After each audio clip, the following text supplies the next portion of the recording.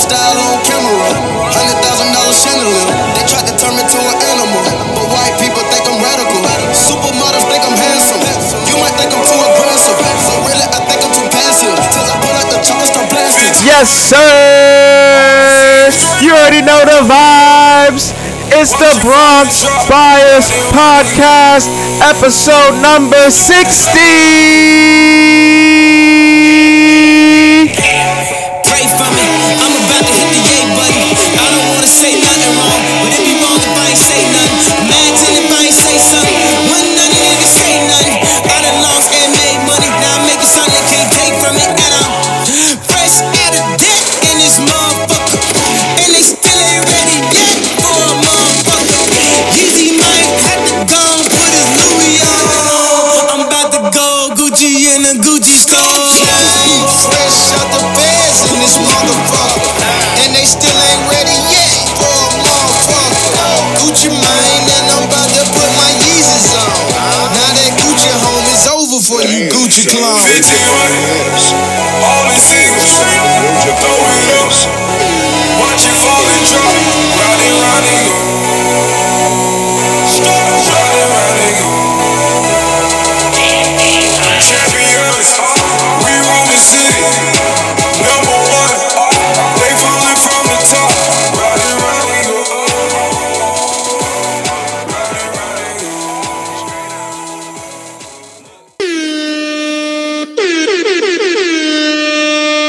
Well, do it live. Fuck it.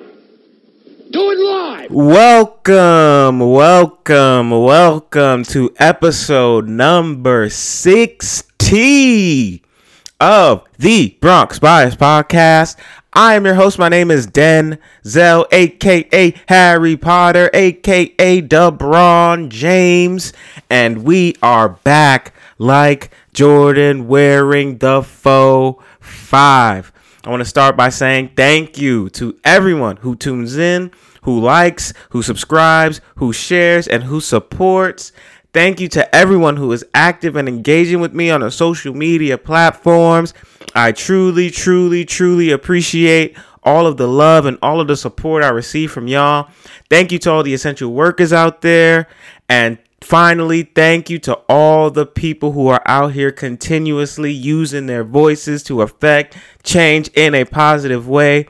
And we always have to start the shows with the thank yous, because the thank yous are very important.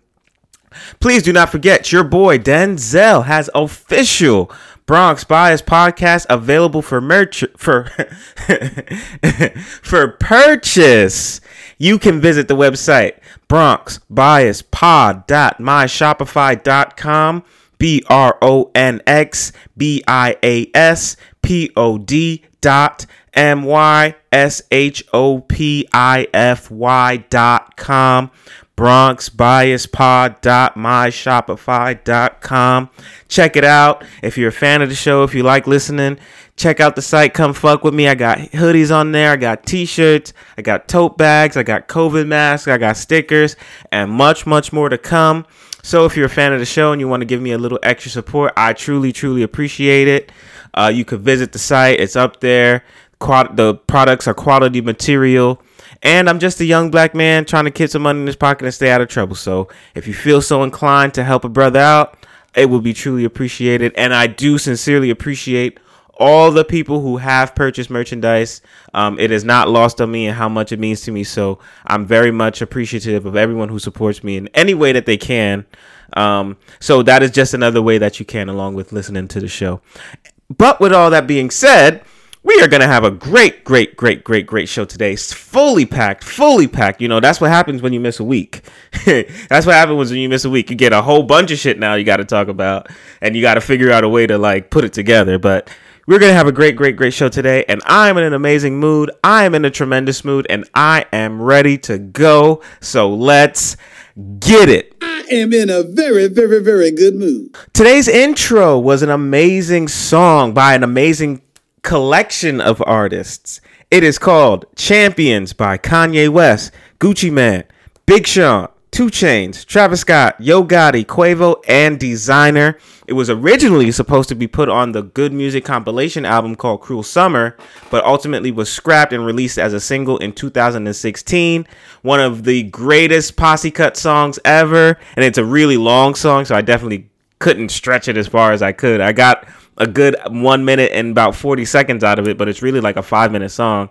And it's just that, like I always say, I always in the intros, I always try to pick songs that just get me that energy, that up-tempo shit. I love, getting that fast BPM or, just really up-tempo, vibrant music to start the shows with. It's kind of weird to like start a show with like smoother R&B or like just smoother sounds. I want to get the energy up to 1,000 when we start, you know what I'm saying? And then over the course of the pod, when we get to the end, it's like, okay, now we can cool out. But shout out to Kanye. You already know. You guys already know. I'm not speaking about Kanye anymore in terms of music, at least at this juncture, because you guys have heard me spew sing his praises for the last, 2 episodes at one point or the other. So you guys already know how I feel about Kanye. It's a great song, and hopefully they can...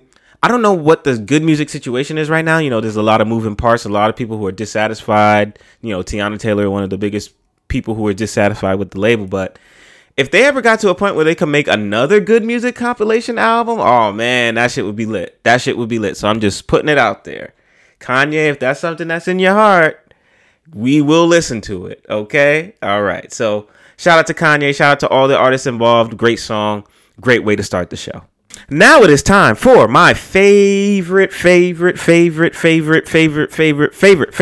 of the podcast. It is called Bronx Facts.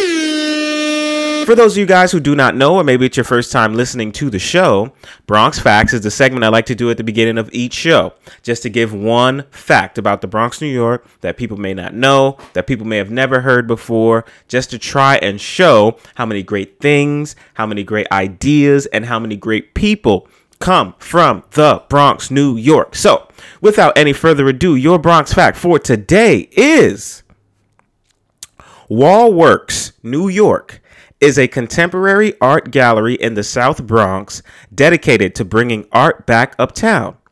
Wallworks is dedicated to showcasing new and exciting art from both emerging as well as established artists, mixing downtown sensibilities with uptown style. And it is also a great place for exploration. This gallery is a passion project of legendary graffiti pioneer Crash and entrepreneur Robert Cantor. Wallworks seeks to remind people of the rich culture of the Bronx and encourages everyone to take a trip uptown. For more information on Wallworks, you can visit their website at wallworksny.com. And that is your Bronx Fact for episode number 60. Yes! Damn, son, where'd you find this? All right, so we're getting right to the shits today. Our top topic for this week, probably the only quote unquote serious topic that we have to discuss.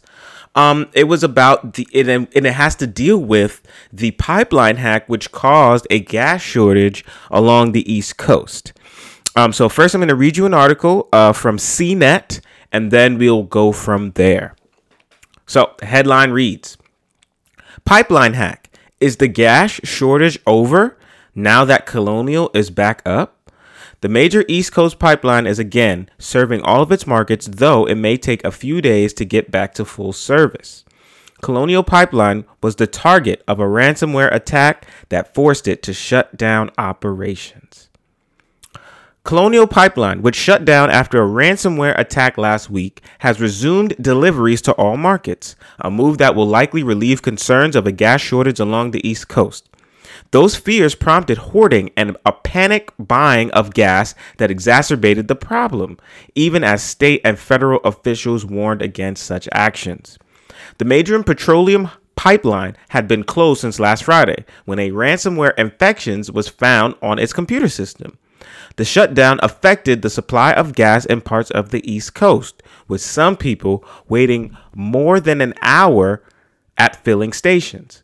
Quote, Colonial Pipeline can now report that we have restarted our entire pipeline system and that product delivery has commenced to all markets that we serve, the company tweeted on Thursday afternoon. Still, the company cautioned that some markets may continue to experience interruptions and that it would take several days until the product delivery supply chain returned to normal. The ransomware infection at Colonial Pipeline highlighted the vulnerability of the country's critical infrastructure, which has been the target of an increasing number of cyber attacks. Cities, schools, and hospitals have all been hit by cyber criminals who scramble a victim's computer and then extort a payment out of them to decrypt it. On Wednesday, President Joe Biden signed an executive order aiming at strengthening the U.S.'s cybersecurity. The wide-ranging action includes the creation of a cyber safety review board that will convene after major incidents such as this. Members of the Defense and Justice Department, several security agencies, and private specialists will be on the board. The FBI blames the attack on a group called DarkSide, which is believed to be based in Russia. Hackers use ransomware, which is a type of malware, to scramble a computer's company data and hold it hostage until a ransom is paid. In a double extortion scheme, the attackers pilfer the data and then threaten to publish it. On Thursday, Bloomberg reported that Colonial paid nearly $5 million in ransom for software to decrypt its computers. The report contradicted an earlier story by the Washington Post that the company was restoring its data from backups and did not plan to pay the hackers. Bloomberg reported that the software tool, which was paid for with an unspecified amount of cryptocurrency, was so slow that Colonial continued restoring its system from backups. And lastly, gas prices. On Thursday, the average price for a gallon of gas in the U.S. jumped to nearly $3.03, up more than 7 cents from the previous week, according to Gas Buddy, which is a gas pricing app. A Gas Buddy analyst told MarketWatch that the rise reflected the reopening of the U.S. economy, though it may have been accelerated by the pipeline shut down. So, where do we even start with this? First, let me just say, this is just my first thought, especially dealing with the last year of COVID. Let me rephrase, especially dealing with the first wave of COVID and then fast forwarding to now with this issue. I know personally that if there was ever a major thing you see depicted in movies like a zombie apocalypse or some major situation where maybe resources will become scarce, either we all will become zombies or we all will die fighting each other for supplies. I swear. Because every single time there's something where there's a shortage or there's a small supply or there's a delay in something, there's always a section of the population who decides to go to local places and buy out the entire supply of the thing that's scarce. Now, again, I understand the every man for themselves mentality, but it's it never fails. I saw pictures on Twitter. I saw pictures on Instagram. I saw pictures on the New York Times of people literally going to gas stations where there was gas available and filling up any container that they had with gas because of this shortage that we could all imagine would be temporary, but it's just panic is something that makes people act crazy. So when I mentioned COVID, remember at the beginning of COVID, there was a shortage in supplies. So toilet paper, baby wipes, cleaning supplies, etc. Maybe some fresh foods or perishable items. And you would see videos of people fighting each other for Bounty toilet paper towels, or fighting each other for Charmin toilet paper, fighting each other for Lysol wipes. And in a situation where there's a shortage of something, the worst thing to do is hoard. That's the worst thing to do. You have to ration what you have. You don't hoard it all. For example, if there was a blackout, right? A local blackout just means the power goes out. and you have food in the house, are you going to make a full course, 3-4 course meal on the first day of the blackout? Or are you going to ration out the food so it'll last you for however long the blackout will last? So that way you can make sure that you eat and have good water to drink. But, until your power can get restored. It's the wildest thing in the world to me. So I see literally people taking up empty laundry detergent containers, taking water coolers, taking the big it's like I can't remember the name. And I've seen that. I can't remember the name of one thing I saw, and I also saw people going as extreme of taking garbage bags, like hefty trash bags, and filling it up with gasoline and putting it in their cars and leaving. And it's like, if there was ever a major worldwide emergency situation, I feel like we all will die. Because we're all just probably, the major disaster probably won't kill us. We'll probably just all kill each other at the local grocery store trying to get toilet paper. It never fails. And it's something that really boggles my mind. I don't know. It's just so strange to me. It's so strange. Every single time something happens, a hurricane or something where there may be a shortage on supplies, people literally lose their fucking minds.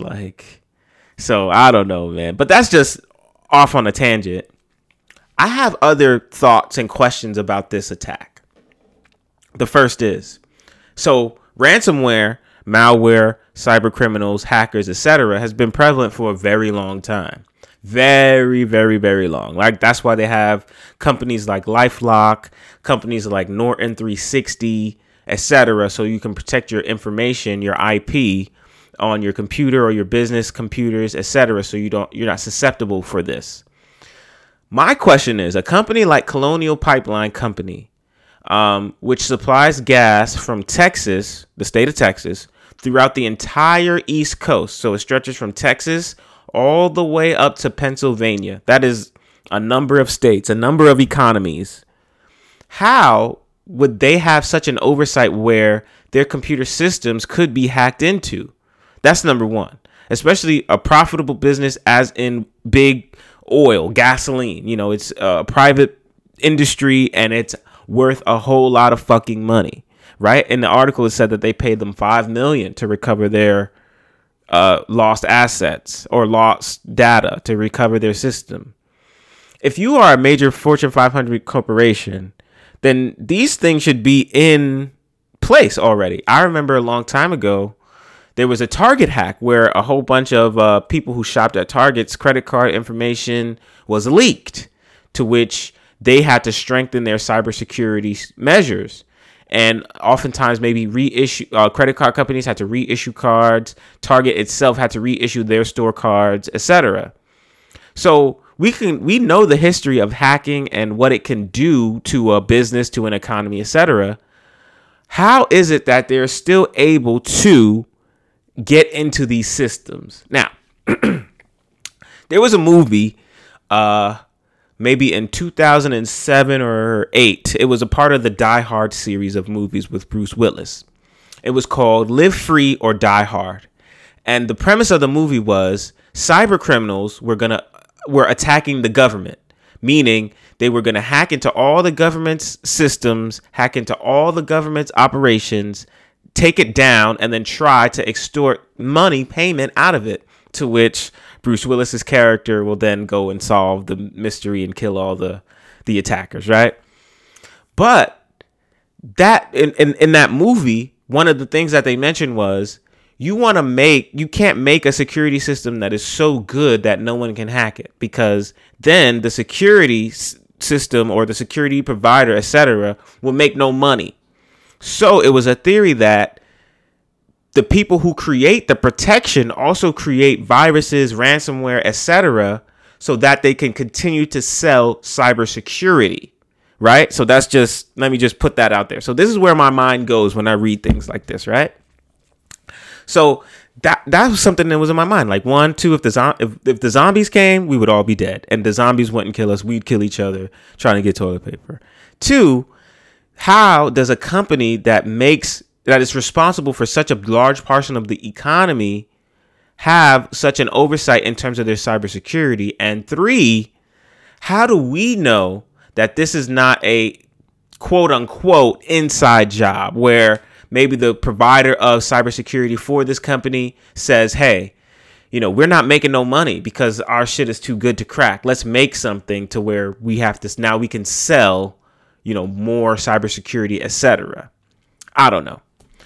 That's just, that's literally where my brain went. So I said, okay, they paid them $5 million to this company. Oh, not to this company, to this group of cyber attackers who the FBI knows of. The FBI knows their name is called DarkSide. They know they're based in Russia. And you cannot question how much information the Federal Bureau of Investigation has, right? We know when shit hits the fan, the CIA, the NSA, and the FBI have the best intelligence gatherers in the world. We know this. So for ransomware people like DarkSide to still be in operation and then extorted $5 million from a major provider of gasoline in the country, the FBI knows them, but how was this payment processed? How are these people not captured? How are these people not caught? Like, how is this continuing to happen from overseas place? When you send money, either you use Cash App, if you use Zelle, if you use Venmo, there's a record of the transaction, right? If ransomware attackers say, hey, Colonial, we'll give you back access to your systems. We will release all of the things that we had for this $5 million payment. How does the FBI not know where the money goes? That's what I don't understand. Now, maybe, again, in the future, maybe in the upcoming weeks, 2 weeks, 3 weeks, 4 weeks down the line, we'll see guys in handcuffs getting arrested and going to jail and blah, blah, blah. Investigations do take time. But the money went somewhere. They sent the money to these people in the overseas place. So if in the next, I'm going to give it some time now, in the next week, in the next 2 weeks, in the next 3 weeks, even in the next 2 months, if there is some developing stories or follow-up stories on this where the people who executed this attack will begin to be caught, I'll say, okay, this is not an inside job. They're getting caught. And even then, you still don't know. But it's crazy to me how someone could get extorted out of $5 million. We know the organization that's responsible for the extortion. We know the location of the organization that's responsible for the extortion. And there's no arrests. There's no indictments and or charges yet. I think that's very strange. So when things like this happen, there's always so many different variables. There's always so many different types of factors that lead into decisions that are made, right? And things like this are never black and white. So I am going to be paying close attention to what happens with this in the future. I can very much see cybersecurity agencies making more commercials, making more ads, making more things like, hey, protect your cybersecurity. Remember what happened to Colonial Pipeline? Isn't your things worth protecting for $99 a year? I can see it already. Is this a ploy from cybersecurity companies to try and get more people to purchase their products because the security is too good that once time you purchase it, you don't have to purchase it anymore? Is this just a true extortion, random act of crime, random act of, violence? Or is there such a bigger play that's beyond all of our comprehensions, right? And technology is the biggest industry in the world. So it's all weird to me. It's like, I don't want to be conspiracy man. I don't want to be tinfoil hat man. But when I read things like this, it don't just be like, damn, that's fucked up. My mind never goes that way. It's always like, damn, that's fucked up. But who, what, where, when, and why, So all I got to say on the gas shortage is one, I don't have a car, so I'm not worried about that shit anyway. Shout out to the MTA, New York City going my way. But I'm gonna keep your third eye open, man. Keep your third eye open. Keep your third eye open and your ear to the ground. When you see things like this, when you see stories like this and how it affects people on a large scale, it's very unlikely, at least in my opinion, that it was just a random act of violence. I think there are so many moving parts and so many connected people in this thing that we probably won't even ever know about, that it's worth paying attention to as much as possible. So for all the people out there with the cars, I hope that, you guys can get your gas up soon. Don't go crazy if it does take a little long. Don't be selfish. Don't fucking take, 90 gallons of gas home with you and leave none for the next man who needs, to fill up their tank. Don't do that, please. 2, we need to really evaluate how we respond in acts of panic and or crisis, because we always do it wrong. We've been doing this shit for so long, bro. We've been doing this shit for so long. Whenever there's a small crisis, we go fucking nuts, bro. We go nuts. So, keep your third eye open.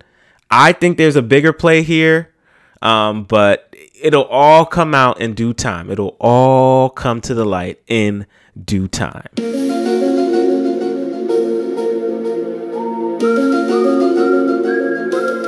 And so moving right along, you guys can follow me and hit me up on Instagram and Twitter at Rogers Neighborhood. Instagram is RODGERS NEIGHBORHOOD. Twitter is Rogers Neighborhood, RODGERS NGHBRHD. There are no vowels in neighborhood on Twitter.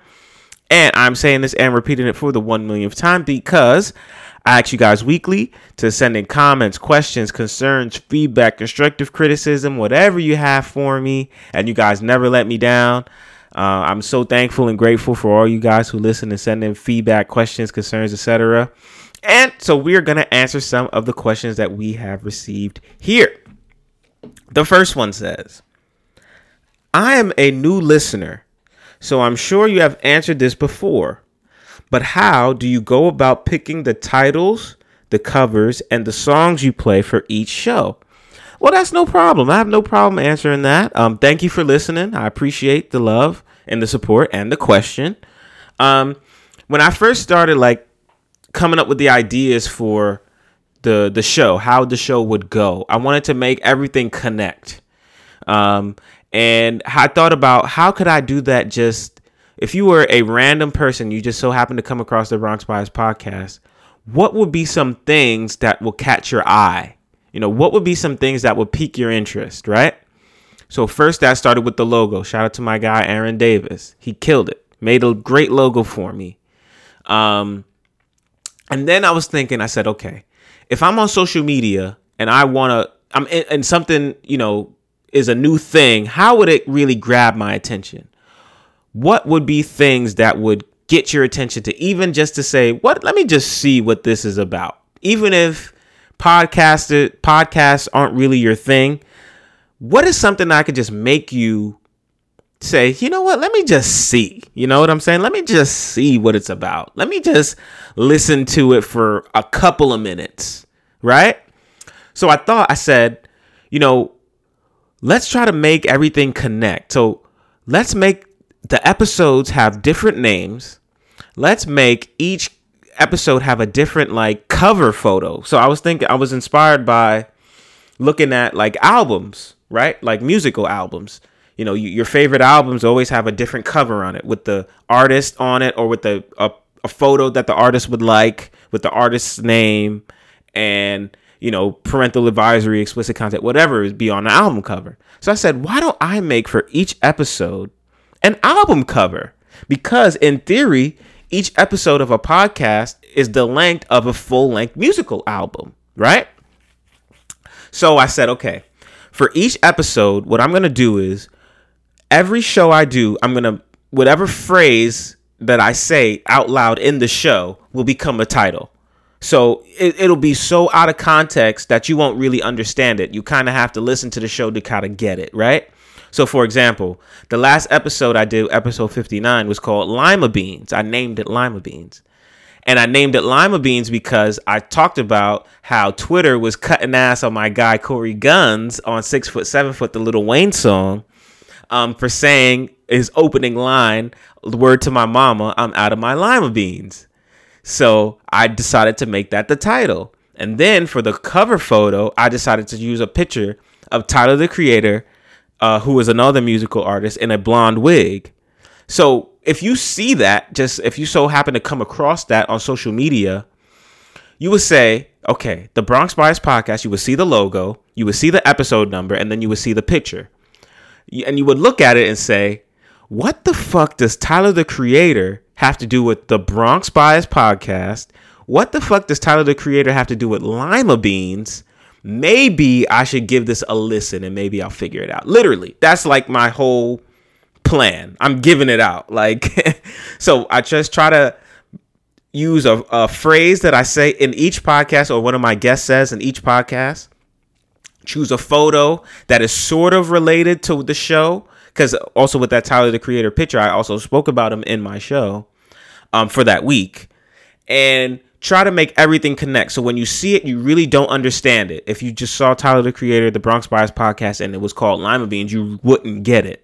But after you listen to it, hopefully the thought would be, oh shit, okay, I understand why Tyler, the Creator, is the cover. I understand why he named it Lima Beans based off listening to the show.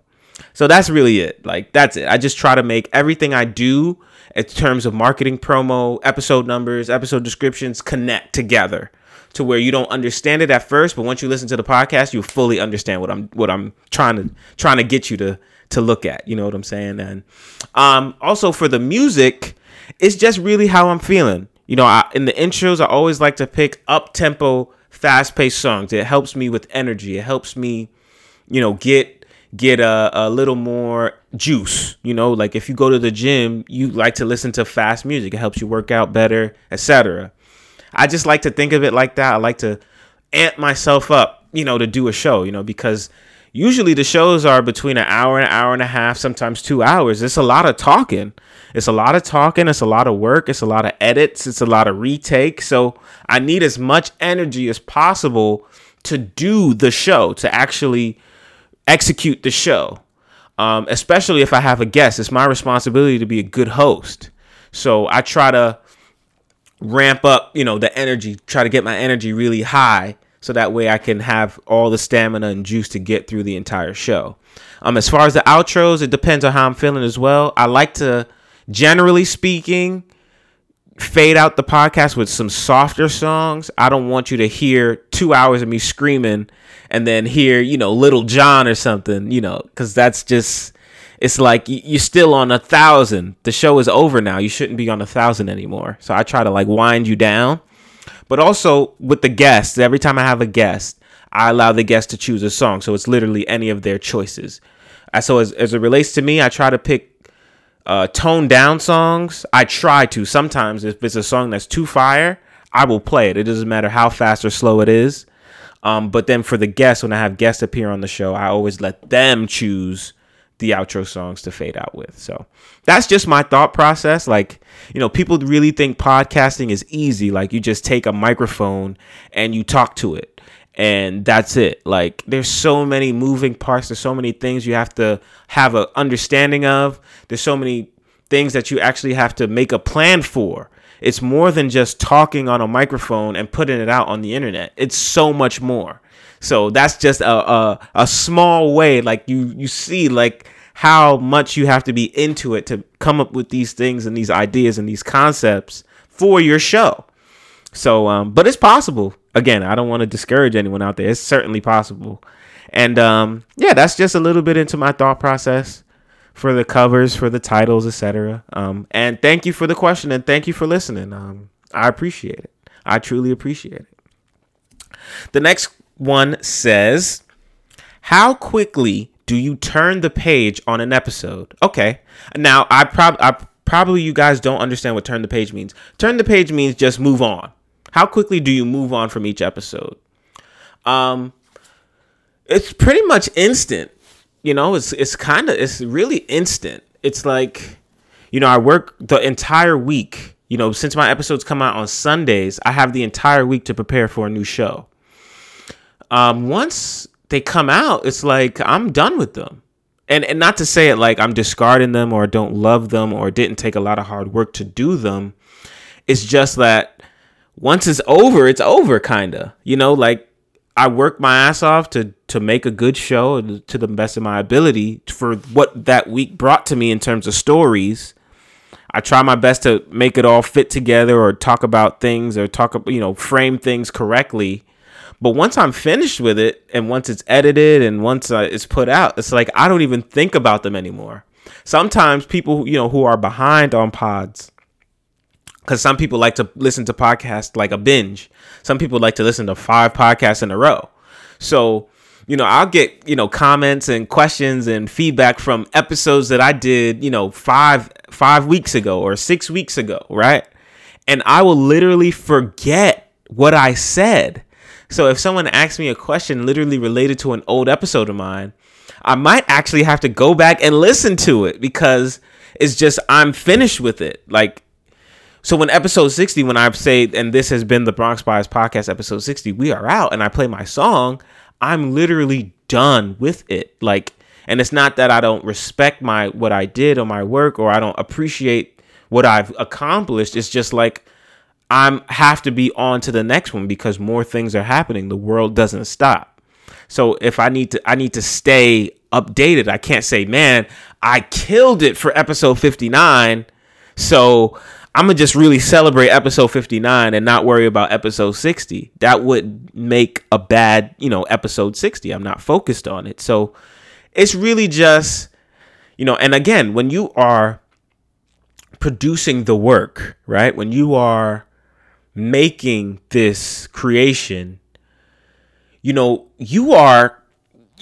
when it's done, you're done. You know what I'm saying? Just like I said before, it takes a lot of work to make a podcast. People just think, oh, you're just talking your shit, reading Twitter and talking shit. It's like, I'm not, and it's a lot of work. So, when I finish a show, I'm literally finished with the show, and I'm ready for the next one. So, I don't rest on my laurels, so to speak, with it. When I get to milestones and I get to anniversaries and things of that nature, it's like, yeah, okay, I'll take a second and reflect. Or when I take time off, I'll take a second and I'll reflect. But really, it's like, I'm in it.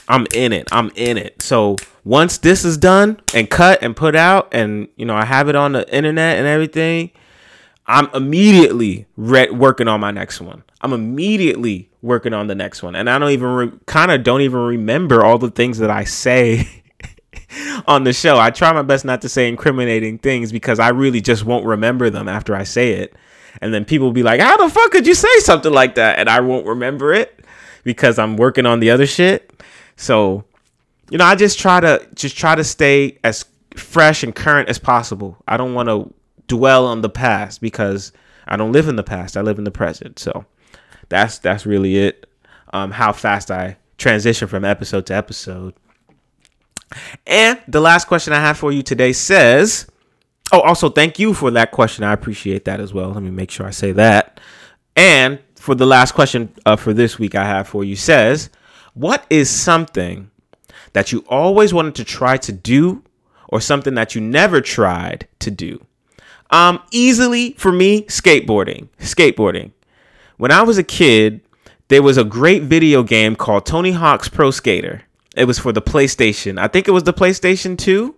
I think. I'm off the top of my head. I didn't research this one. It was called Tony Hawk's Pro Skater. And it was one of the most fun video games ever. Tony Hawk's Pro Skater. They also had Skate 1, 2, and 3. And it was so much fun. I just had fun playing it. I never picked up a skateboard before in my life. And also when I was a younger person, there was a lot of young guys and women skateboarding. There was Ryan Sheckler. I remember him. He was like 14. He became like a pro skater at 14 years old. There was Paul Rodriguez. There was who else? You had, well, that's not skateboarding, but Rob Dyrdek as well. They had the show Robbin' Big. Oh no, Rob Dyrdek was a skateboarder. He was. It was Robbin' Big on MTV, and then they had Rob Dyrdek's Fantasy Factory. So skateboarding was like kind of cool. I always thought it was kind of cool. So the first time I ever rode a skateboard, I literally put my foot on it, like my right foot on it, and the skateboard flew forward, and I fell up in the air, and a hip fell on my back mad hard. And I said, this is not the sport for me. I said, this is not the sport for me, man. I'm not going to be putting myself through all this shit, all this pain, you know, ripping my knees up, messing up my ankles and shit, hurting my back, trying to do some ollies and shit. Fuck out of here. So that was a literally one and done for me, skateboarding. But I always thought it was cool. I always thought skateboarding was cool. Like, just the guys who they work their asses off trying to perfect one trick. Like, and it doesn't matter how many times they fail at it. They want to keep trying and keep trying and keep trying. I always thought that was cool. And I also kind of liked, when in my teenage years, I kind of liked the skateboarder fashion. Like, I liked the oversized shirts that they would wear, and, you know, their Monster Energy hats and shit like that, you know. But yeah, that's definitely one of my things that I always kind of liked but never really pursued, because my pain tolerance is super low. Super low. I'm not trying to be killing myself for the sake of a kickflip. Like, fuck out of here. So yes, that is my never pursued childhood dream. I could say. But thank you again for the questions. I truly appreciate them. I appreciate you guys listening. I appreciate you guys fucking with me. I appreciate you guys' love and support. And man, I look forward to answering more and more you guys' questions, man. 60 episodes in, you guys are fucking with me. You guys are really loving me, man, and I appreciate it. You know, I really appreciate it. So I look forward to answering more and more of you guys' questions. And don't be afraid, man. Don't be shy. I will not ignore you. Even if I can't answer it on the show, I'll make sure to, make sure that I respond to you in the message that you send to me. I'll make sure to do that, even if I know I can't respond to you on the show. So thank you again for all the love and for all the support. Next on the docket, let's do a sports melody. We have a few sports stories that I would like to bring your attention to. And the first one is going to be pretty negative. Let's say negative. Because I have a lot of strong opinions on this story in particular. And I was thinking of how the fuck am I going to articulate this shit and not sound like just a complete maniac who's drunk off that Hater-ade. You know what I'm saying? How the fuck am I going to even just try and talk about this, And of course, I'm speaking on the annoyance, the thorn in my side, the pain in my ass that is Tim Tebow. No! I'm so fucking sick and tired of Tim Tebow. I'm sick and tired of Tim Tebow. I really am.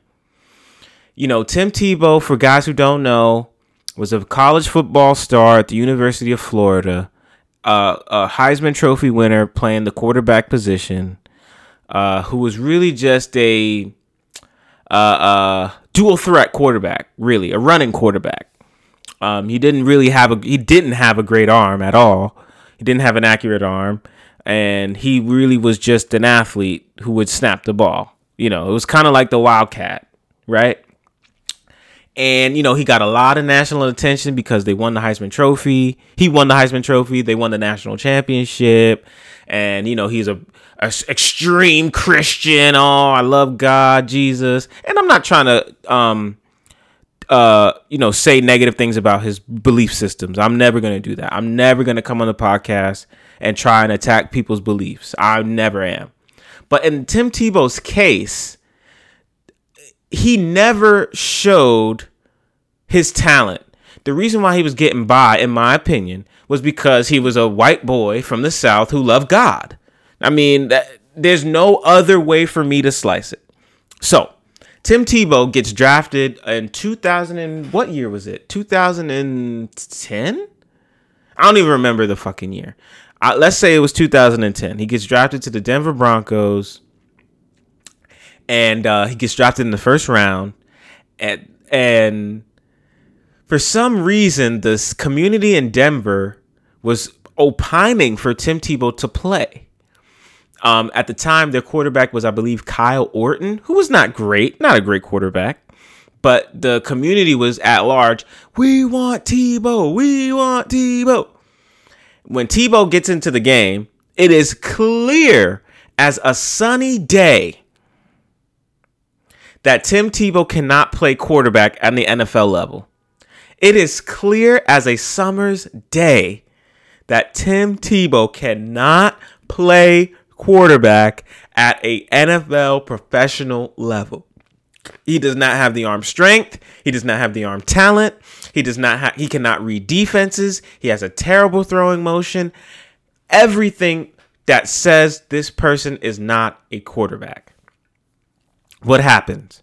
The Denver Broncos finally put Tim Tebow in. He plays for, 12 games, I believe, for them. They back their asses into the playoffs, and they happen to win a playoff game against my Pittsburgh Steelers. Unbelievable. I remember that day like it was yesterday. And sports somehow, some way makes me more sad than any other thing in the world.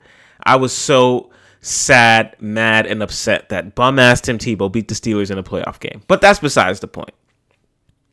After that, his popularity became more than it was before, and he was already very popular, to where the term Tebow-mania became the turn of phrase. Oh, we got Tebow-mania, Tebow-mania. We love Tebow, right? What happens the next season after they win that playoff game? Denver knows that Tim Tebow ain't shit. And guess who became available? And what did they do with Tim Tebow? Peyton Manning, the longtime Indianapolis Colts quarterback, becomes available due to free agency. They say, Tim Tebow, we giving you the boot to your ass. And they bring in Peyton Manning because however popular Tim Tebow is, they know that nigga can't play quarterback. Right? What happens next? The worst thing to happen to a motherfucker who's already popular. The New York Jets trade for Tim Tebow. Now, the New York Jets at the time, 2009, 2010, going into 2011 and 12, were on the come up. They had Mark Sanchez. They drafted him at the top of the first round. They had, who was their wide receivers? Braylon Edwards and Dustin Keller was a tight end. They also had LaDainian Tomlinson. They had Sean Green. They had a great defense with Darrelle Revis, Bart Scott. They had a great team. Calvin Pace, I remember he was a D-end. They had a good team. What would be the worst thing in the world to do when you have already a good team? Bring in somebody that'll destroy the motherfucking team. So what do the Jets do? They trade for Tim Tebow when they already have Mark Sanchez. Tim Tebow gets a taste of that New York media. The media loves him because they're fanboys over this nigga because he prays every single time he scores a touchdown. They become fanboys of him, and it shatters Mark Sanchez. Now, Mark Sanchez was not a great quarterback, but in terms of how they were using him, he was very good for the team. And the Jets went to 2 AFC championship games. In 2009, they went. In 2010, they went. No. I'm sorry. I'm wrong. In 2009, they made the playoffs. And in 2010, they went to the AFC championship game and they lost to my Steelers. So they already have a good team. They have a good nucleus and they're winning games. So Tim Tebow comes to town. It destroys Mark Sanchez's confidence because it doesn't matter anything he does if he throws an incompletion. we want Tebow. If he throws an interception, we want Tebow. If he botches a snap and fumbles, we want Tebow. If he has a bad practice, and the media used to be able, before COVID, the media used to be able to record practices. If he has a bad practice, we want Tebow. When are we going to see Tebow? When is Tebow coming in? So eventually Tim Tebow, through whatever, becomes a fixture in the Jets lineup. Not necessarily starting quarterback, but he's involved in gadget plays. Sometimes they line him up as a running back. Sometimes he's on special teams. But over the course of the season, everyone, except for his true fanboys, see that this motherfucker cannot play quarterback. They see it. He cannot play quarterback. So then what happens after that? After the Jets realized that they fucked way up and they destroyed a Super Bowl contending team because they wanted a little bit more attention, right? They let him go. Tim Tebow, the next team he goes to is the New England Patriots. Now, if you know anything about football, you know anything about the New England Patriots, Bill Belichick is a mad scientist. So when I saw the story that Tim Tebow was going to the Patriots, I said in my mind, okay, Bill Belichick, because of who he is and what he has done in the league, will transform Tim Tebow into a football player, not a quarterback. We're either going to make him play tight end, we're going to make him play defense, we're going to make him play special teams, or he is going to be strictly a gadget quarterback, meaning every time he's behind center, it's going to be a trick play. Tim Tebow's on the New England Patriots now in training camp. Still sticking to, I am a quarterback. I am not anything else but a quarterback. What happens? The New England Patriots bring him into training camp, and before the season starts, he's cut. Gets signed again, gets another chance. Another chance. So think of the timeline. Football in Florida, University of Florida. Then the Denver Broncos, then the New York Jets, and now the New England Patriots. So he's been on 3 professional NFL teams.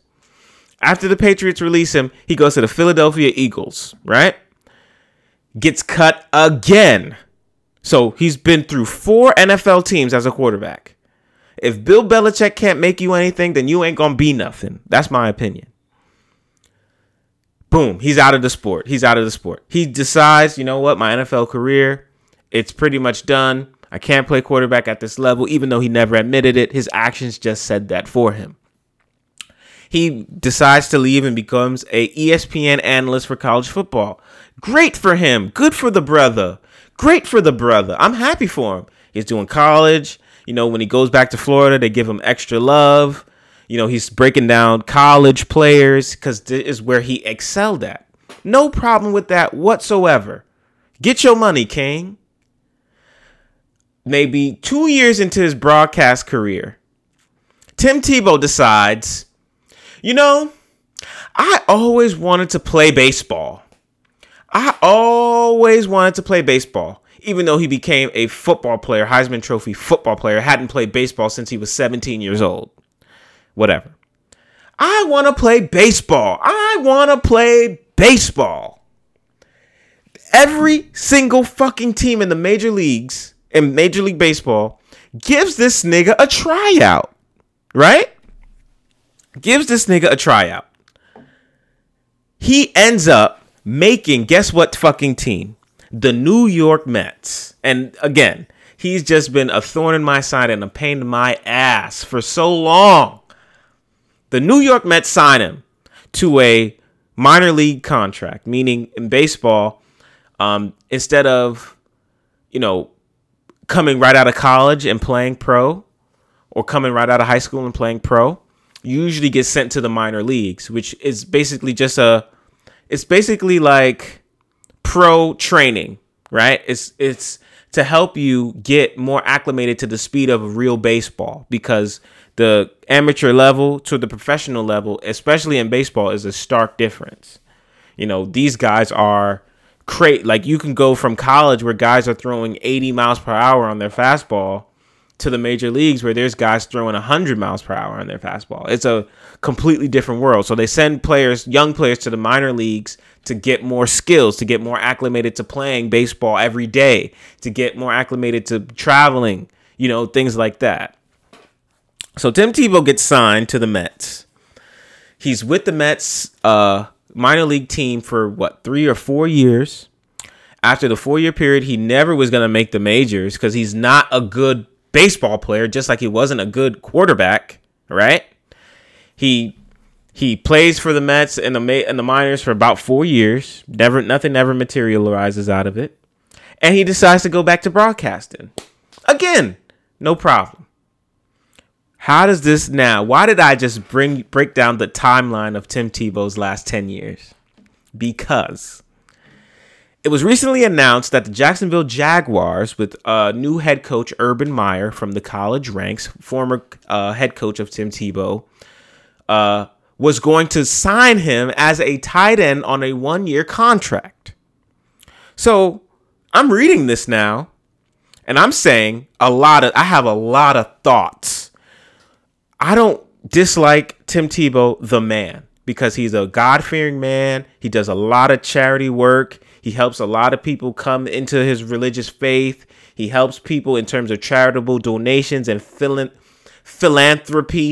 And Tim Tebow, the man, a good guy, in my opinion.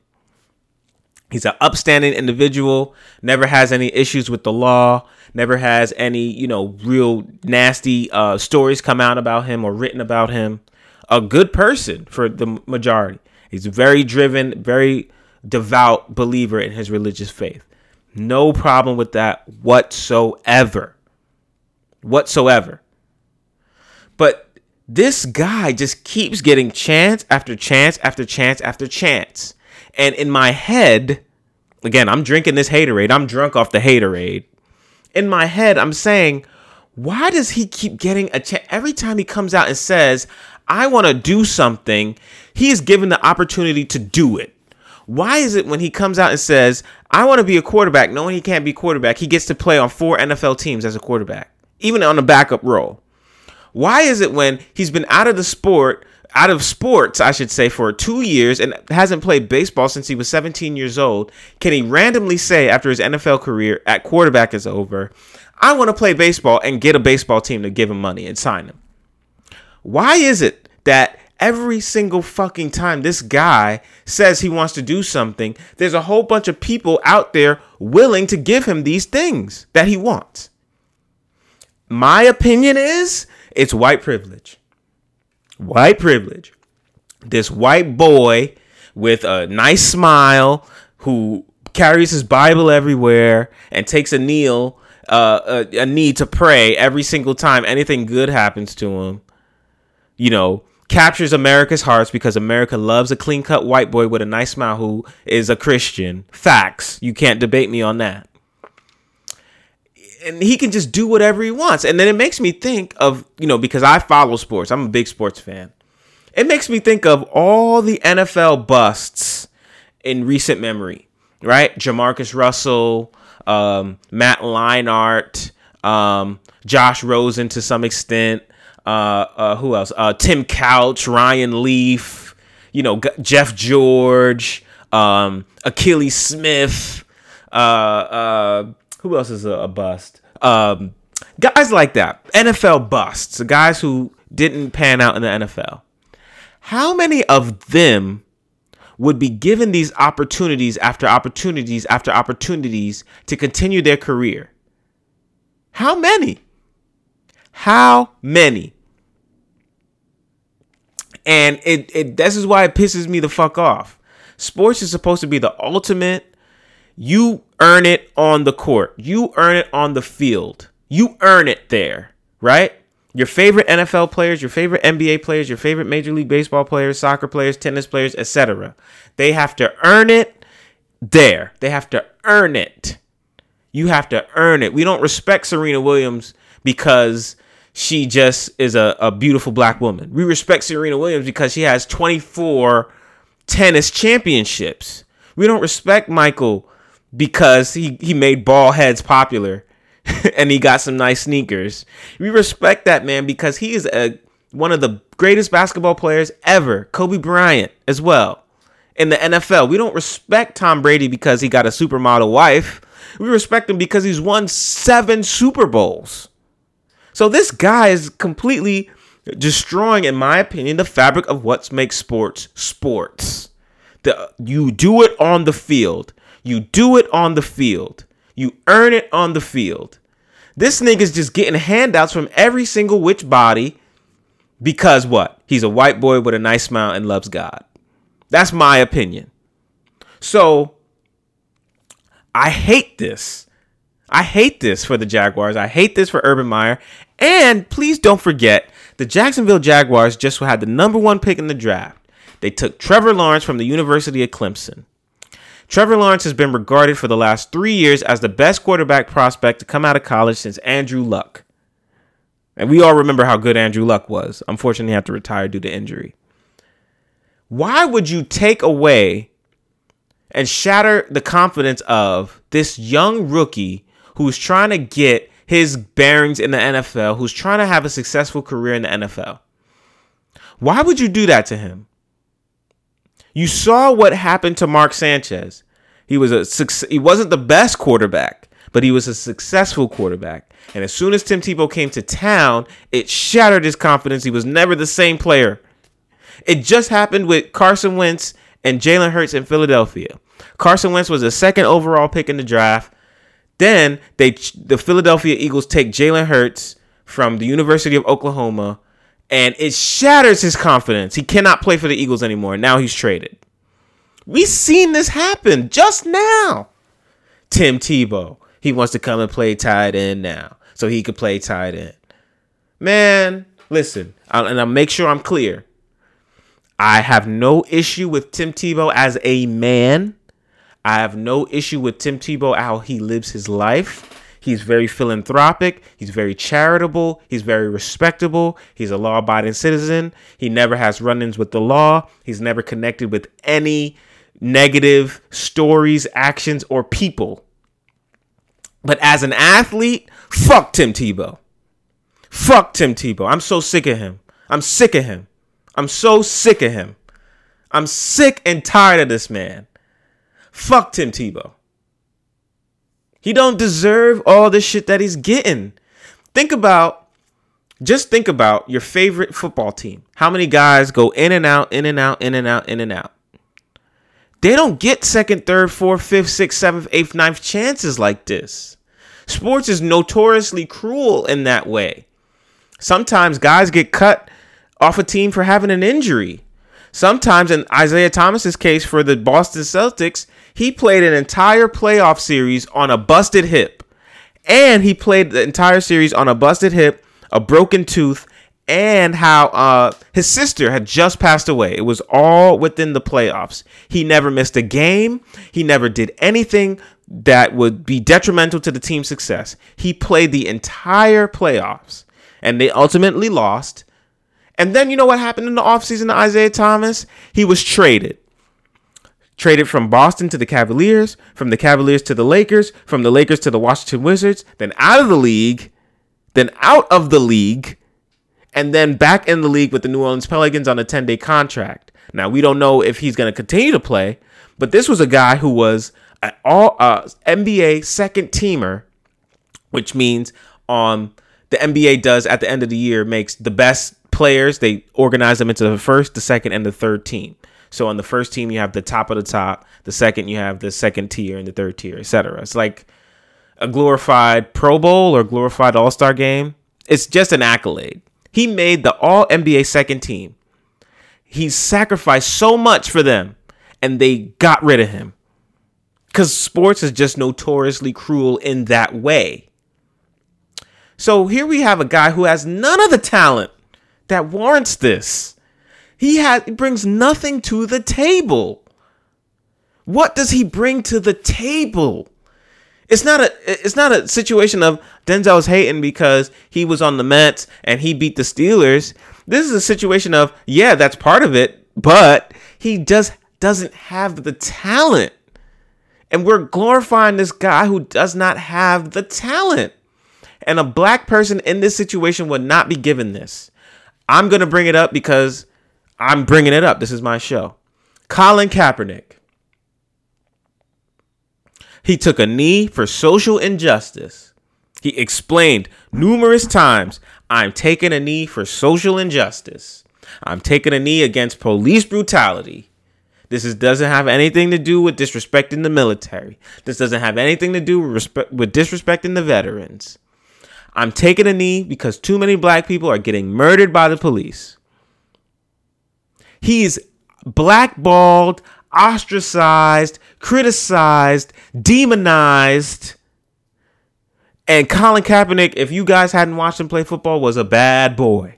He was a bad boy. He was a bad boy playing with the San Francisco 49ers. He got his career destroyed.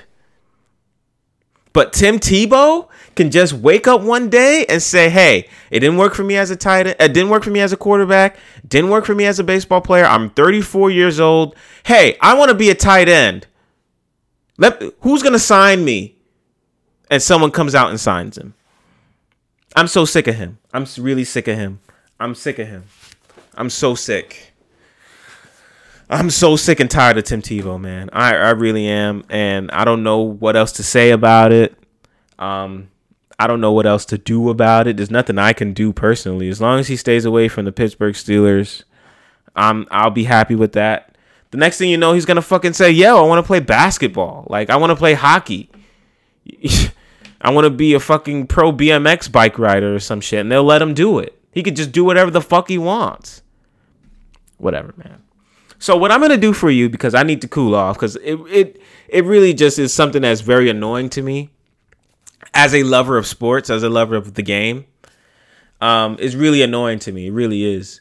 So what I'm going to do is I'm going to play you some clips from two analysts of sports media. The first is Booger McFarland from ESPN. Booger McFarland's known for doing Monday Night Football coverage, for playing in the league, and also doing for analyst work. He appears on shows like First Take. He appears on Get Up. He appears on Monday Night Football Countdown, etc. I'm going to play you what he had to say about Tim Tebow, and I'm also going to play you my guy Shannon Sharpe, what he had to say about Tim Tebow, because it's really bullshit. And I'm glad that they are calling it out as what it is, because it really is bullshit. So here is Booger McFarland, and here is Shannon Sharpe on Tim Tebow as a tight end. Booger, what do you think?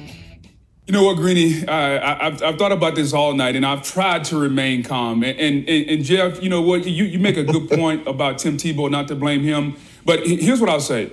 Like, Tim Tebow's been out of football a long time. And Tim Tebow's been a polarizing guy. He knows that if and when he accepts this contract, that he's going to get a lot of attention. I would just ask Tim why. Why do you want the attention? Why do you want to come in and take the attention away from your head coach who you love, who has been like a father figure to you? Why do you want to take the attention away from Urban and Trevor Lawrence? Why? I would just ask Tim Tebow why, because the likelihood of him making it as a tight end in the National Football League is slim and none, Greeny. And I got news for you. Slim is on vacation somewhere in Saudi Arabia, so he's probably not going to make the team. So why would you do it? The second thing I would go to is this. If you're Urban Meyer, here's the thing I'll say to Urban Meyer.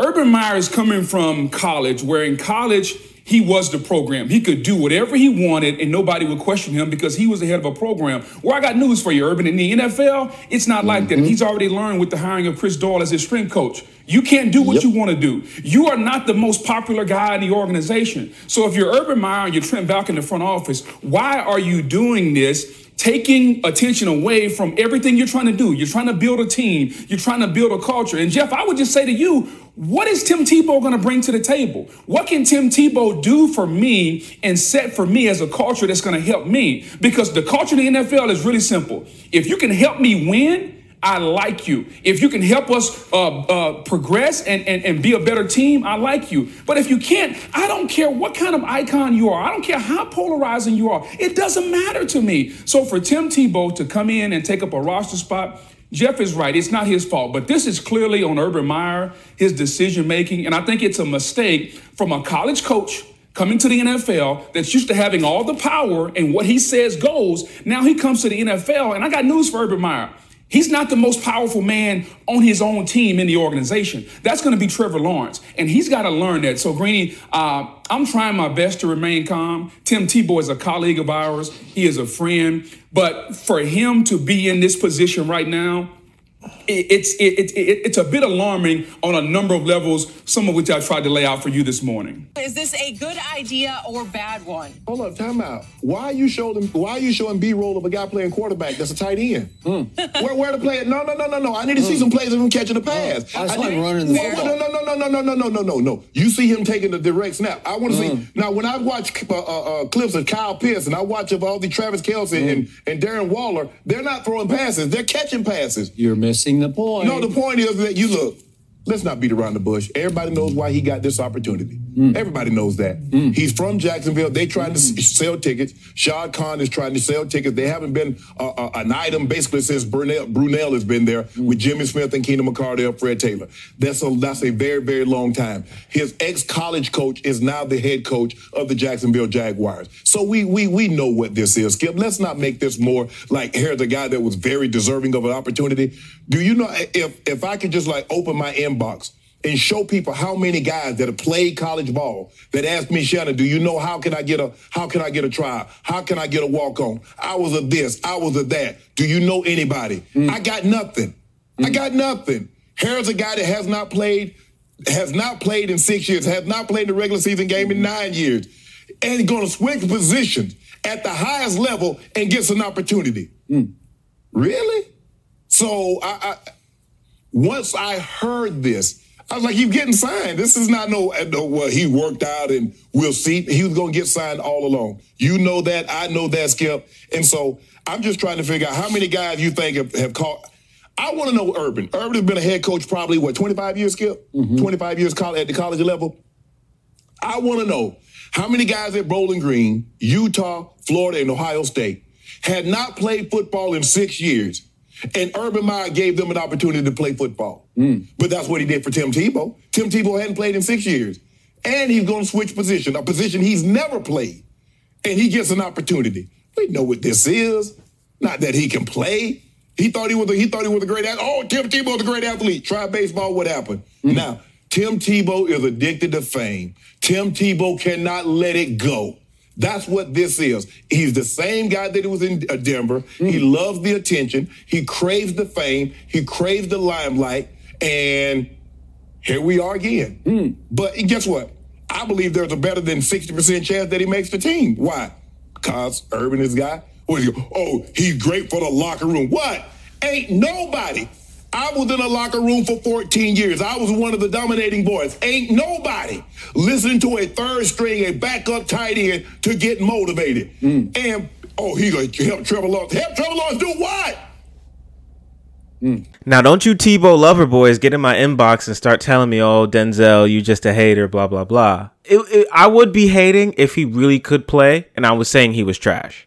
It would be hating. But the fact of the matter is he's not good at any of these things that he tries to do. He has no experience in any of these things that he's trying to do. And he keeps getting opportunity after opportunity after opportunity. Opportunities that could go to other players who have played the position. Think about this. When he goes to Jacksonville, right? When he goes there, and there are however many tight ends on the roster, maybe I think they carry about 3, first string, second string, and third string. The top 2 guys on the food chain and tight end, they're going to be looking at him like, what the fuck? Why is this nigga here? Then there might be some guys who come in for a tryout, who have played major college football at tight end, who have played semi-professional football at tight end, who have been on the practice squad for a number of years, who have tried to make the team. And they cannot make the team, but there is a roster spot made for Tim Tebow. Right? If I'm a football player, if I'm a tight end, if I'm any position, I'm a person who had to earn my shit, even if I'm on the top of the league, even if I'm miles ahead of Tim Tebow in terms of my talent, my popularity, my sports resume. For example, if I'm Tom Brady was the 199th overall pick. He had to fight and earn every single thing he ever got. Nothing was given to him. He got Bill Belichick. I mean, that helps, but nothing was given to him. I would be offended by that if I was him. If I'm a great player in the league, let's say Odell Beckham, let's say Julio Jones, a pass catcher, let's say Travis Kelce or Rob Gronkowski, I would be offended. If I was a linebacker or a D-end, they got this guy in the game? Please. So it's just bullshit to me. I am drunk off that haterade. I really don't care because I know what I'm saying is factual. You could say it's hate, but I know what I'm saying is factual stuff. It's not like I'm just making this shit up because I have some kind of axe to grind with Tim Tebow. Again, let me say it for the third time. I believe that Tim Tebow is a good man. I believe that he is very charitable, very philanthropic. He is a devout believer in his faith and his beliefs, and I respect that. I will never come on here and try to demean or insult anyone's beliefs, religious beliefs. But him as an athlete is straight up bullshit, and and he is a product of white privilege. And that's all I got really on it. That's all I got. So be whatever it is, maybe Trevor Lawrence could turn him into something. I don't know, but it's really bullshit. And Urban Meyer is not looking so great in his first few months as a head coach in the NFL. I will say that. He's not looking like a Pete Carroll. He's looking more like a Steve Spurrier, and NFL fans should know what I'm talking about. Or Bobby Petrino. Oh, God. My sports fans, you back me up on that. So that's all I got on Tim Tebow, man. Whatever. I'm not in the front office. I'm not a GM, so it ain't going, it ain't really. And he's not on my team, my Pittsburgh Steelers, so whatever, bro. But it's really bullshit, and I'm glad at least some people in the media are saying it. Some people, not everyone. Of course, there's guys who like him, but I'm glad that at least some people are saying that, he really ain't shit. I don't know why he's getting this job. And that's all I got, man. That's all I got on Tim Tebow. Now let's transition out of that negative energy into some positive energy. Let us talk about the Cinderella team of the year, the team that has captivated the NBA, New York City, me as a long-suffering fan. Let us talk about the New York Knicks. The New York Knicks, as of Wednesday, are officially clinched into the motherfucking NBA playoffs. They are going to play postseason basketball for the first time since the 2012 season. It is a time to celebrate. It is a joyous occasion, and it's really, really fun being a fan right now. I know a lot of people are saying, oh, man, shut up. The Knicks make the playoffs one time and you talking all this shit. They ain't the fucking Sixers. They ain't the Milwaukee Bucks. They're not the Brooklyn Nets. They're not the Lakers, Clippers, Suns, Utah Jazz, etc. And that is true. But as someone who has been a long-suffering New York Knicks fan, it's just great to see. I don't want to poo-poo it, I started watching basketball. The first time I ever watched basketball was 2001. Allen Iverson against Shaq and Kobe with the Lakers. And I didn't understand anything that was going on with the game. When I finally had a grasp of understanding the game and how it worked and who the players were, my favorite player of all time is LeBron James. I love Carmelo Anthony. I loved Allen Iverson. I loved Kobe Bryant. I love Shaquille O'Neal. I love Steve Nash, Dirk Nowitzki. And who am I forgetting? Another one of my favorite players from the day. Jason Kidd. That's who it is. So, I would just pay attention to the league and stuff. And being in New York, you're naturally going to be a Knicks fan. Remember, this was at the time, 2003 was the time where the Nets were not in Brooklyn, New York. There's a section of the population who only knows of the Nets. Young people, of course, only know of the Nets as being a Brooklyn team. But the Nets used to be the New York Nets in the ABA, which was the American Basketball Association, way back in the day.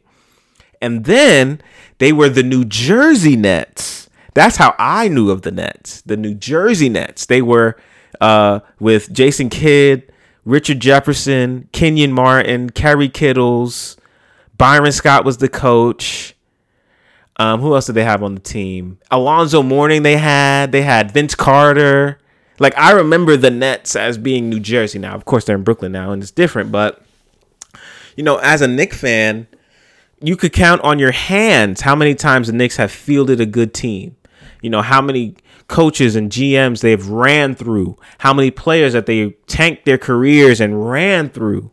So, you know, just as a fan who's been watching them fail for such a long time, to see them finally just do something right, to play hard, to play together, to play as a team, and to win is great, man. It's great. It's so great. Man, I really just love watching the team. The city is energized. People are happy. You know what I'm saying? I wanted to go to the game. The tickets were a little expensive for my taste. But, you know, I definitely will go to the Garden. Like, I kind of like had the Garden on timeout. It's one of the best basketball buildings in the history of the world. And I refuse to spend my money to go because they were just a terrible team. Terrible for so many years. You know, the way they dogged out Carmelo Anthony really got under my fucking skin. And I love Carmelo Anthony. And shout out to him. Carmelo Anthony just became 10th all time on the NBA scoring list. Shout out to my guy, Carmelo Anthony. I love Melo. I respect that brother. I love him. So big shout out to him. But, you know, they have made so many poor decisions, you know, with coaches and GMs and players. You know, we had the Isaiah Thomas era. You know, we had the Larry Brown era, the Lenny Wilkins era. We had the Mike D'Antoni era, you know, in terms of coaches. Then we ran through so many players. We had Stephon Marbury, Jamal Crawford. You know, we had Marcus Camby. You know, we did a big blockbuster trade for Carmelo. They signed Amari Stoudemire to a $100 million contract, knowing that his knees were shot to hell. You know what I'm saying? They had Raymond Felton on the team, who was more famous for pulling out a gun on his girl than doing anything on the court. You know, we had Tyson Chandler. We have had so many players. We have had so many coaches, and it never has translated into long-term success. So now, with Tom Thibodeau as the coach, anchored by Julius Randle and all the other teams, what I'm going to do is mention every single person on the team because I'm super excited about it. But it's just good to see. Like, it's just good to see. And realistically, will they make the NBA Finals? Probably no. But it's just, maybe this is the start of something. Maybe other players in the league who are free agents, for example, DeMar DeRozan or something, will say, okay, I think they're doing a little good over there. Maybe I do want to come. You know, the Knicks really hit rock bottom when Kyrie, Kevin Durant were like, no, fuck you. We ain't coming over there. What? The Knicks? We're going to the Nets, please. So, you know, James Harden, when he requested a trade out of Houston, he didn't say, I want to come to the New York Knicks. He said, I want to go to the I want to go to the Brooklyn Nets. So it's just such a long way that we have come. And hopefully this is just the start of something cool. You know, I would love to tell my kids and grandkids about grandkids and great grandkids about when, you know, the Knicks finally won the championship. You know what I'm saying? Or, you know, finally got to that NBA Finals, you know, something like that. And hopefully this is just the start of things to come. So what I want to do is I want to shout out every member of the New York Knicks on the team, active and inactive players. For let's look at the roster. All right, shout out to Reggie Bullock, shout out to Alec Burks, Jared Harper, Frank Nicolatina, Elfrid Payton, Theo Pinson, Emmanuel Quickley, Derrick Rose, Luca Vildaza, RJ Barrett, Taj Gibson, Kevin Knox, Julius motherfucking Randle, Obi Toppin, Nerlens Noel, Norville Pell, and Mitchell Robinson. Shout out to the New York Knicks. Love and appreciation for what they've done this season.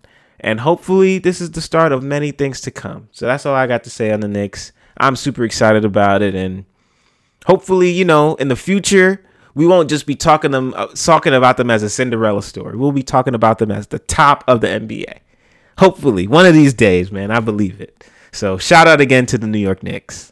And before we get off the NBA, let's just give my predictions for the playoffs and for the NBA awards. The playoffs is going to be strange this year. It's going to be really strange in both conferences. Remember, you got the play-in tournament, which determines the last two seeds, 7 and 8, in the East and the Western Conference.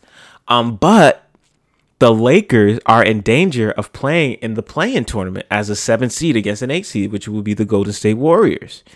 And whatever you can say about the Warriors, whatever you think about the Warriors, from, their highest of heights, first winning the first championship in 2015, then going 73-9 in 2016, then losing to the Cavs, then giving Kevin Durant, winning the next 2 in a row, and then losing. Kevin Durant gets hurt, and then Klay Thompson gets hurt, and then they lose the finals to the Toronto Raptors, and then last season Stephen Curry is hurt as well, and they have a really bad season.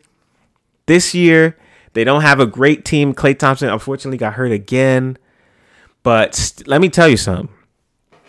MVP consideration, I don't know if they've ever given MVP to a player who was on an 8th seed. Stephen Curry needs to get a lot of love and consideration for most valuable player. Seriously. I know they usually do best player on the best team. That's usually their criteria. But in this season, it's been such a strange season anyway. I would not be upset if they said, you know what? Steph has balled the fuck out of control, doing all he can to get his team into the playoffs. I would not be upset if Stephen Curry won that MVP award. I wouldn't be upset about it. I wouldn't. And the Lakers, if Steph get hot now, because when he gets hot, he gets hot. You cannot put that boy out. If they got to play the Warriors in the play-in tournament, I'm worried. I mean, they got my guy LeBron, but, how healthy is he? How healthy is Anthony Davis? We don't know. So it's going to be a beautiful mystery, to quote my guy Aaron Rodgers. Petty God also. But let's just break it down. NBA playoffs, in my head, if LeBron James and Anthony Davis are healthy, they'll come out of the West. In my brain, that's just, if LeBron James is healthy, Anthony Davis is healthy, and they're getting the contributions from Kentavious Caldwell-Pope, Kyle Kuzma, Andre Drummond, Montrezl Harrell, Taylor Horton-Tucker, etc., they're going to come out of the West because they have the 2 best players. But if the Lakers do not come out, and let's say the Warriors get them in the play-in tournament, or they get, even if they don't make the play-in tournament, but LeBron's not healthy and they get eliminated, I would say, in my opinion, the favorite to come out of the West will be the Phoenix Suns. Very surprising team. I love what they've done, and I love Devin Booker. The Clippers, I don't really believe in them. I still don't believe in them from last season after they tanked against the Nuggets. It's really just going to have to be a wait and see with them. I'm going to believe that they make the finals when they're in the finals. But I'm never going to say, oh, yeah, the Clippers are going to make it. I don't give a fuck about Kawhi or Paul George. I really don't care. Until they make the finals is when I'll say, okay, they're a finals contender. But I really don't believe that the Clippers are going to do anything. I think they're going to get eliminated either in the conference finals or in the second round. That's my opinion. So I think if it's not the Lakers to come out of the West, it will be the Phoenix Suns. And out of the East, the New York Knicks realistically probably will not make it out of the East. In a controversial decision, I will say the Philadelphia 76ers will come out of the Eastern Conference. I do not believe that the Brooklyn Nets will, if they have to play Philly in a 7-game series for the conference final or in the second round, etc., I do not believe that the Nets can beat Philadelphia in 7 games. I do not believe it. So, finals prediction, the Suns / the Lakers in the West against the Philadelphia 76ers in the East. There's a lot to be determined until that point, but that's my opinion. That's my guess.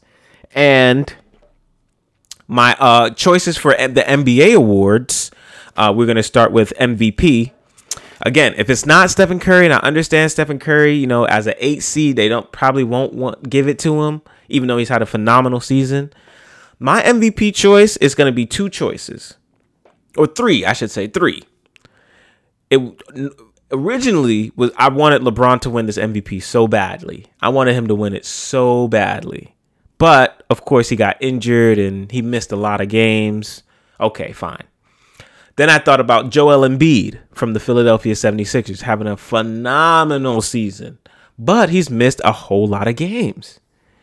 So then I was thinking, okay, if it's not going to be LeBron, it's not going to be Joel Embiid, they not giving it to Giannis 3 times in a row. That's for damn sure. I know they aren't. Who would be someone who I want to win the award? So aside from Stephen Curry, my choices would be Chris Paul from the Phoenix Suns, Nikola Jokic from the Denver Nuggets, or Damian Lillard from the Portland Trail Blazers. Those are my top 3. I think that I'm in order: Chris Paul number 1, Nikola Jokic number 2, Damian Lillard number 3, and Stephen Curry 3.5 or 3A or 3B, whatever you want to say, in terms of MVP. For Defensive Player of the Year, I got Ben Simmons. For the Coach of the Year, I got my guy Tom Thibodeau from the New York Knicks. Most Improved Player, Julius Randle, New York Knicks. For the Rookie of the Year, I'm going to go LaMelo Ball. People are saying, oh, well, he missed games. He broke his wrist. He didn't play the whole season. LaMelo Ball has been far and away the best young player in the league. Far and away. Anthony Edwards is great. He's playing well. He's played well. But you can't say Anthony Edwards had a better season than LaMelo Ball. So I got LaMelo Ball to win Rookie of the Year. For the Sixth Man of the Year, I got Jordan Clarkson from the Utah Jazz. And is that it? MVP, Defensive Coach, Most Improved Rookie, Sixth Man. Yeah, that's it. So again, MVP, Chris Paul 1, Nikola Jokic 2, Damian Lillard 3, Stephen Curry 3.5. Defensive Player of the Year, Ben Simmons. Coach of the Year, Tom Thibodeau. Most Improved, Julius Randle. Rookie of the Year, LaMelo Ball. And Sixth Man of the Year would be Jordan Clarkson for me. Let's see how many I get right. I probably won't get any right in terms of the choices, but let's see. And I'm looking forward to the playoffs, man. It's going to be strange, but they're still going to be good. And they're letting fans back in, so it's going to be pretty good. So I'm looking forward to the NBA's postseason. And lastly, for you guys, I have a beautiful story. Something that just brought the biggest smile to my face. Something that made me laugh so hard. Really, I laughed so hard at this. And I was like, thank you for this story so I could put it on the podcast. I'm going to read you this headline and then we'll go from there. This is from Fox News. Los Angeles area man disguised himself as a white guy to commit over 30 home burglaries, police say. A black man who used a lifelike mask with fake hair to disguise himself as a white guy while committing a series of home burglaries in the Los Angeles area was arrested last week, police said. Investigators have linked Rakim Prowell to some 30 or more home burglaries in the region, Fox Los Angeles reports. He is currently charged with 2 counts of burglary, grand theft, and 1 count of vandalism, the Beverly Hills Police Department said. Investigators link Prowell to a pair of home burglaries in the affluent suburb committed on April 20th and July 20th, 2020. Investigators linked his vehicle to the crimes through surveillance video, police said. In images released by authorities, the suspect is seen with the mask and wearing glasses. In both burglaries, Prowell stole flat-screen televisions, police said. In the security footage, they noticed the suspect always kept his mouth open, which they realized was the case when they discovered he was wearing the mask, police said. Prowell, age 30, is a resident of nearby Inglewood and was arrested May 2nd during a traffic stop by Beverly Hills police officers. In the car, officers found a face mask and other items that connected him to the burglaries, police said. They also said that the license plates on his vehicle were also stolen. Beverly Hills investigators are working with the Los Angeles Police Department detectives and authorities to determine if he is linked to more home burglaries in those cities. The LAPD Pacific Division told news outlets that Prowl has been connected to 7 burglaries in the area and has been released from police custody, scheduled to appear in court on May 25th, 2021.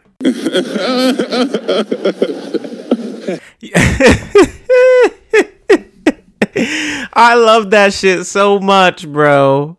That is hilarious to me. That's hilarious to me. And in reality, it's a great idea. In reality, it's a great idea. Let me put on a disguise that makes me look white so I blend in with the Beverly Hills community. Now, there are black people who do live in Beverly Hills, but the majority of the people who live there are white. Let me, just put on this mask so I can go undetected. No one will be suspicious of my presence here. And let me see what I could come up with. Let me see who I could, catch the jukes on. I love this shit. That shit was hilarious. That shit was fucking hilarious to me. And like I said before, on a number of occasions, scamming never sleeps. If there is money or things out here to be gotten, people are going to find ways to get it. People are going to find ways to get it. That shit is fucking hilarious. That's some shit that you would see in like a movie. Like a guy, who disguises himself and robs people. That shit is fucking incredible. Now, again, I'm not trying to condone burglary. Let me be clear. I'm not trying to condone burglary. I'm not trying to condone grand theft. I'm not trying to condone stealing from others. What I am saying is just I find this shit extremely hilarious that this was the way that he devised the scheme. And he was pretty damn good at it because in the article, it said he did it 30 fucking times. And they only caught him because, think about it. The same reason they caught him was the same reason why he did what he did. He's driving in Beverly Hills, California, right? As a black man. He's pulled over by the police in a routine traffic stop. They don't say the reason why he was pulled over. Obviously, it was DWB. DWB means driving while black. But and then they find the mask in his car, the mask that was used for the burglaries after they stop him. If he was continuing to drive with that mask and appeared to be a white man, would they have stopped him? So the reason why he did the burglaries disguised as a white person is so he would go undetected. It's brilliant. It's fucking brilliant. But man, he got, he got, and he probably will go to jail for an extended period of time. But shit, man, that was fucking incredible. I thought that shit was incredible. Like a brilliant idea. A brilliant idea. So shout out to the runner-up for Scammer of the Year. The runner-up, because the Scammer of the Year I did, what was that, last episode or 2 episodes ago, Takashi Miyagawa. He is the Scammer of the Year. Shout out to the early favorite for runner-up for Scammer of the Year, Rakim Prowell from Los Angeles, because that shit was fucking incredible, man. And remember, guys, before I cut out of here, scamming never sleeps. If there is money or things out here to be got, people will go out and try and get it. Scamming never sleeps. And that, guys, will wrap it up. Episode number 60 of the Bronx Bias Podcast is in the books. I'm your host once again. My name is Denzel, aka Harry Potter, aka LeBron James. Thank you to everyone out there who likes, subscribes, shares, and supports. Thank you to everyone who tunes in. Thank you to everyone who is active and engaging with me on social media. I truly, truly appreciate you guys. Don't forget, I got merch available for purchase. You can check out bronxbiaspod.myshopify.com to get your merch. I got hoodies, t-shirts, tote bags, COVID masks, and stickers, and much more to come. If you feel so inclined, I truly appreciate if you guys do support the merch. I'm just a young black man trying to get some money in his pocket and stay out of trouble. So If you feel so inclined to support me in that way, it will be greatly appreciated. And I really appreciate every single person who has went out and purchased some merch from me. It is really, really appreciated, and I'm very thankful for it. I'm going to fade you guys out with a great, great, great song. And I explained in one of the questions I asked, was asked, how do you pick your intros and outros? And I said usually for the outros, I like to pick slower, cooler, easier type songs to fade out the podcast with. Today is an exception on that.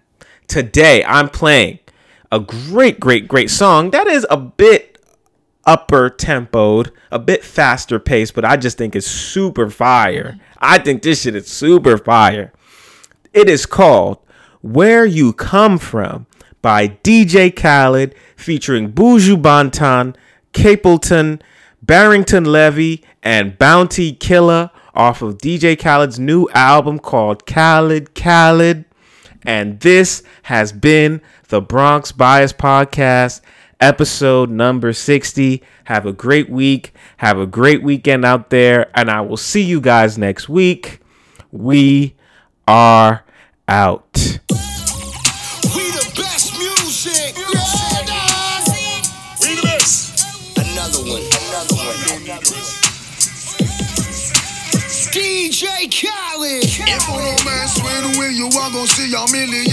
We not the Congo long, just like the Amazon. Split big like a cylinder, man a beat like gong. One question. Hey, I'm a beat boy retreat when he hear the thing slap. Them say dreadlocks no play in a no bang around. And anywhere we go we dance strong. In art. Alright then, no pass your place and no crossing line. And no ask me where me from coming, no hard to find. Underneath I me stand up at the cast for mine. Right now me go roll up on that, that's me fit just pass me mind.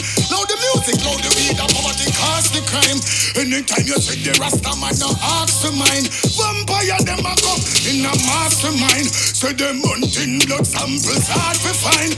Alright, this them fi know. Anything you reap of that you sow. Hands off it clean and your heart off it pure. Light up the chalice and me tell them to.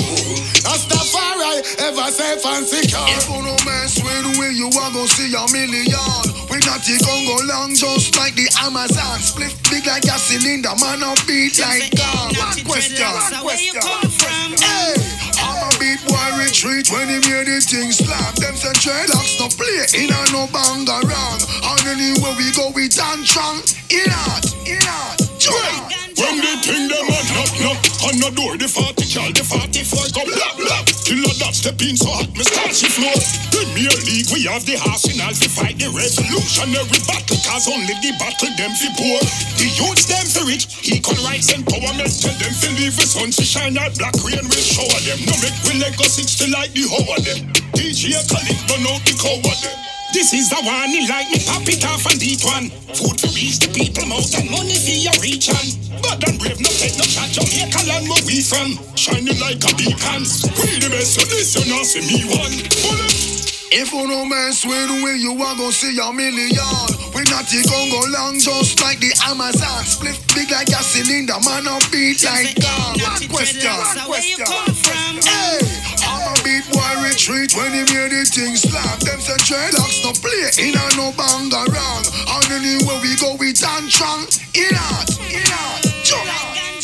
These streets are cold, you better bounce up. Don't know who to trust, most of them corrupt. We look inside them eyes and see the plan. But we call it, but you keep it and not step in the Mount Zion. These streets are cold, you better bounce up. Don't know who to trust, most of them corrupt. We look inside them eyes and see the plan. But I don't know the ups, we never stop, man, a big up. Load up another cup. Fire. Load up another cup. Load up another cup.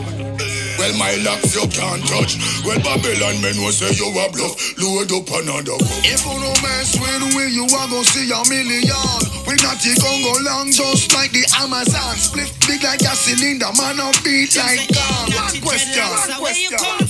Hey, I'm a beat boy retreat when he hear the thing slap. Them say dreadlocks no play in a no bang around. And anywhere we go we dance strong. In art. Jump.